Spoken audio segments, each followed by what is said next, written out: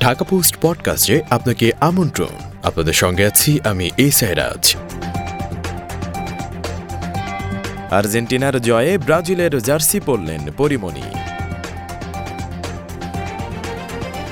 কাতার বিশ্বকাপ ফুটবল 2022-এর প্রথম সেমিফাইনালে ক্রোয়েশিয়াকে 3-0 গোলের ব্যবধানে হারিয়েছে আর্জেন্টিনা। এ জয়ের সুবাদে পৌঁছে গেছে স্বপ্নের ফাইনালে। ব্যাপারটিতে বেশ উচ্ছ্বসিত ঢাকাই সিনেমার জনপ্রিয় নায়িকা পরিমণি। আগেই জানা গিয়েছিল লাতিন আমেরিকার ফুটবল পরাশক্তি আর্জেন্টিনার বড়সড় ভক্ত পরি। অন্যদিকে পরিবর রাজ সমর্থন করেন ব্রাজিলকে। কোয়ার্টার ফাইনালে ক্রোয়েশিয়ার সঙ্গে হেরে বিশ্বকাপ থেকে ছিটকে যায় রাজের ব্রাজিল। অপরদিকে একই রাতে নেদারল্যান্ডসের বিপক্ষে জিতে সেমিতে পৌঁছে যায় পরীর আর্জেন্টিনা।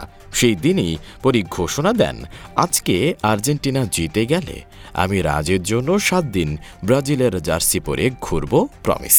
প্রতিশ্রুতি রাখলেন পরিমণি। স্বামী রাজের জন্য গায়ে জড়ালেন ব্রাজিলের জার্সি। বুধবার সকালে ছবি সহ ক্যাপশনে লিখেন, বলেছিলাম আর্জেন্টিনা জিতে গেলে আমি ব্রাজিল সাপোর্টার রাজের জন্য 7 দিন ব্রাজিলের জার্সি পরে ঘুরব।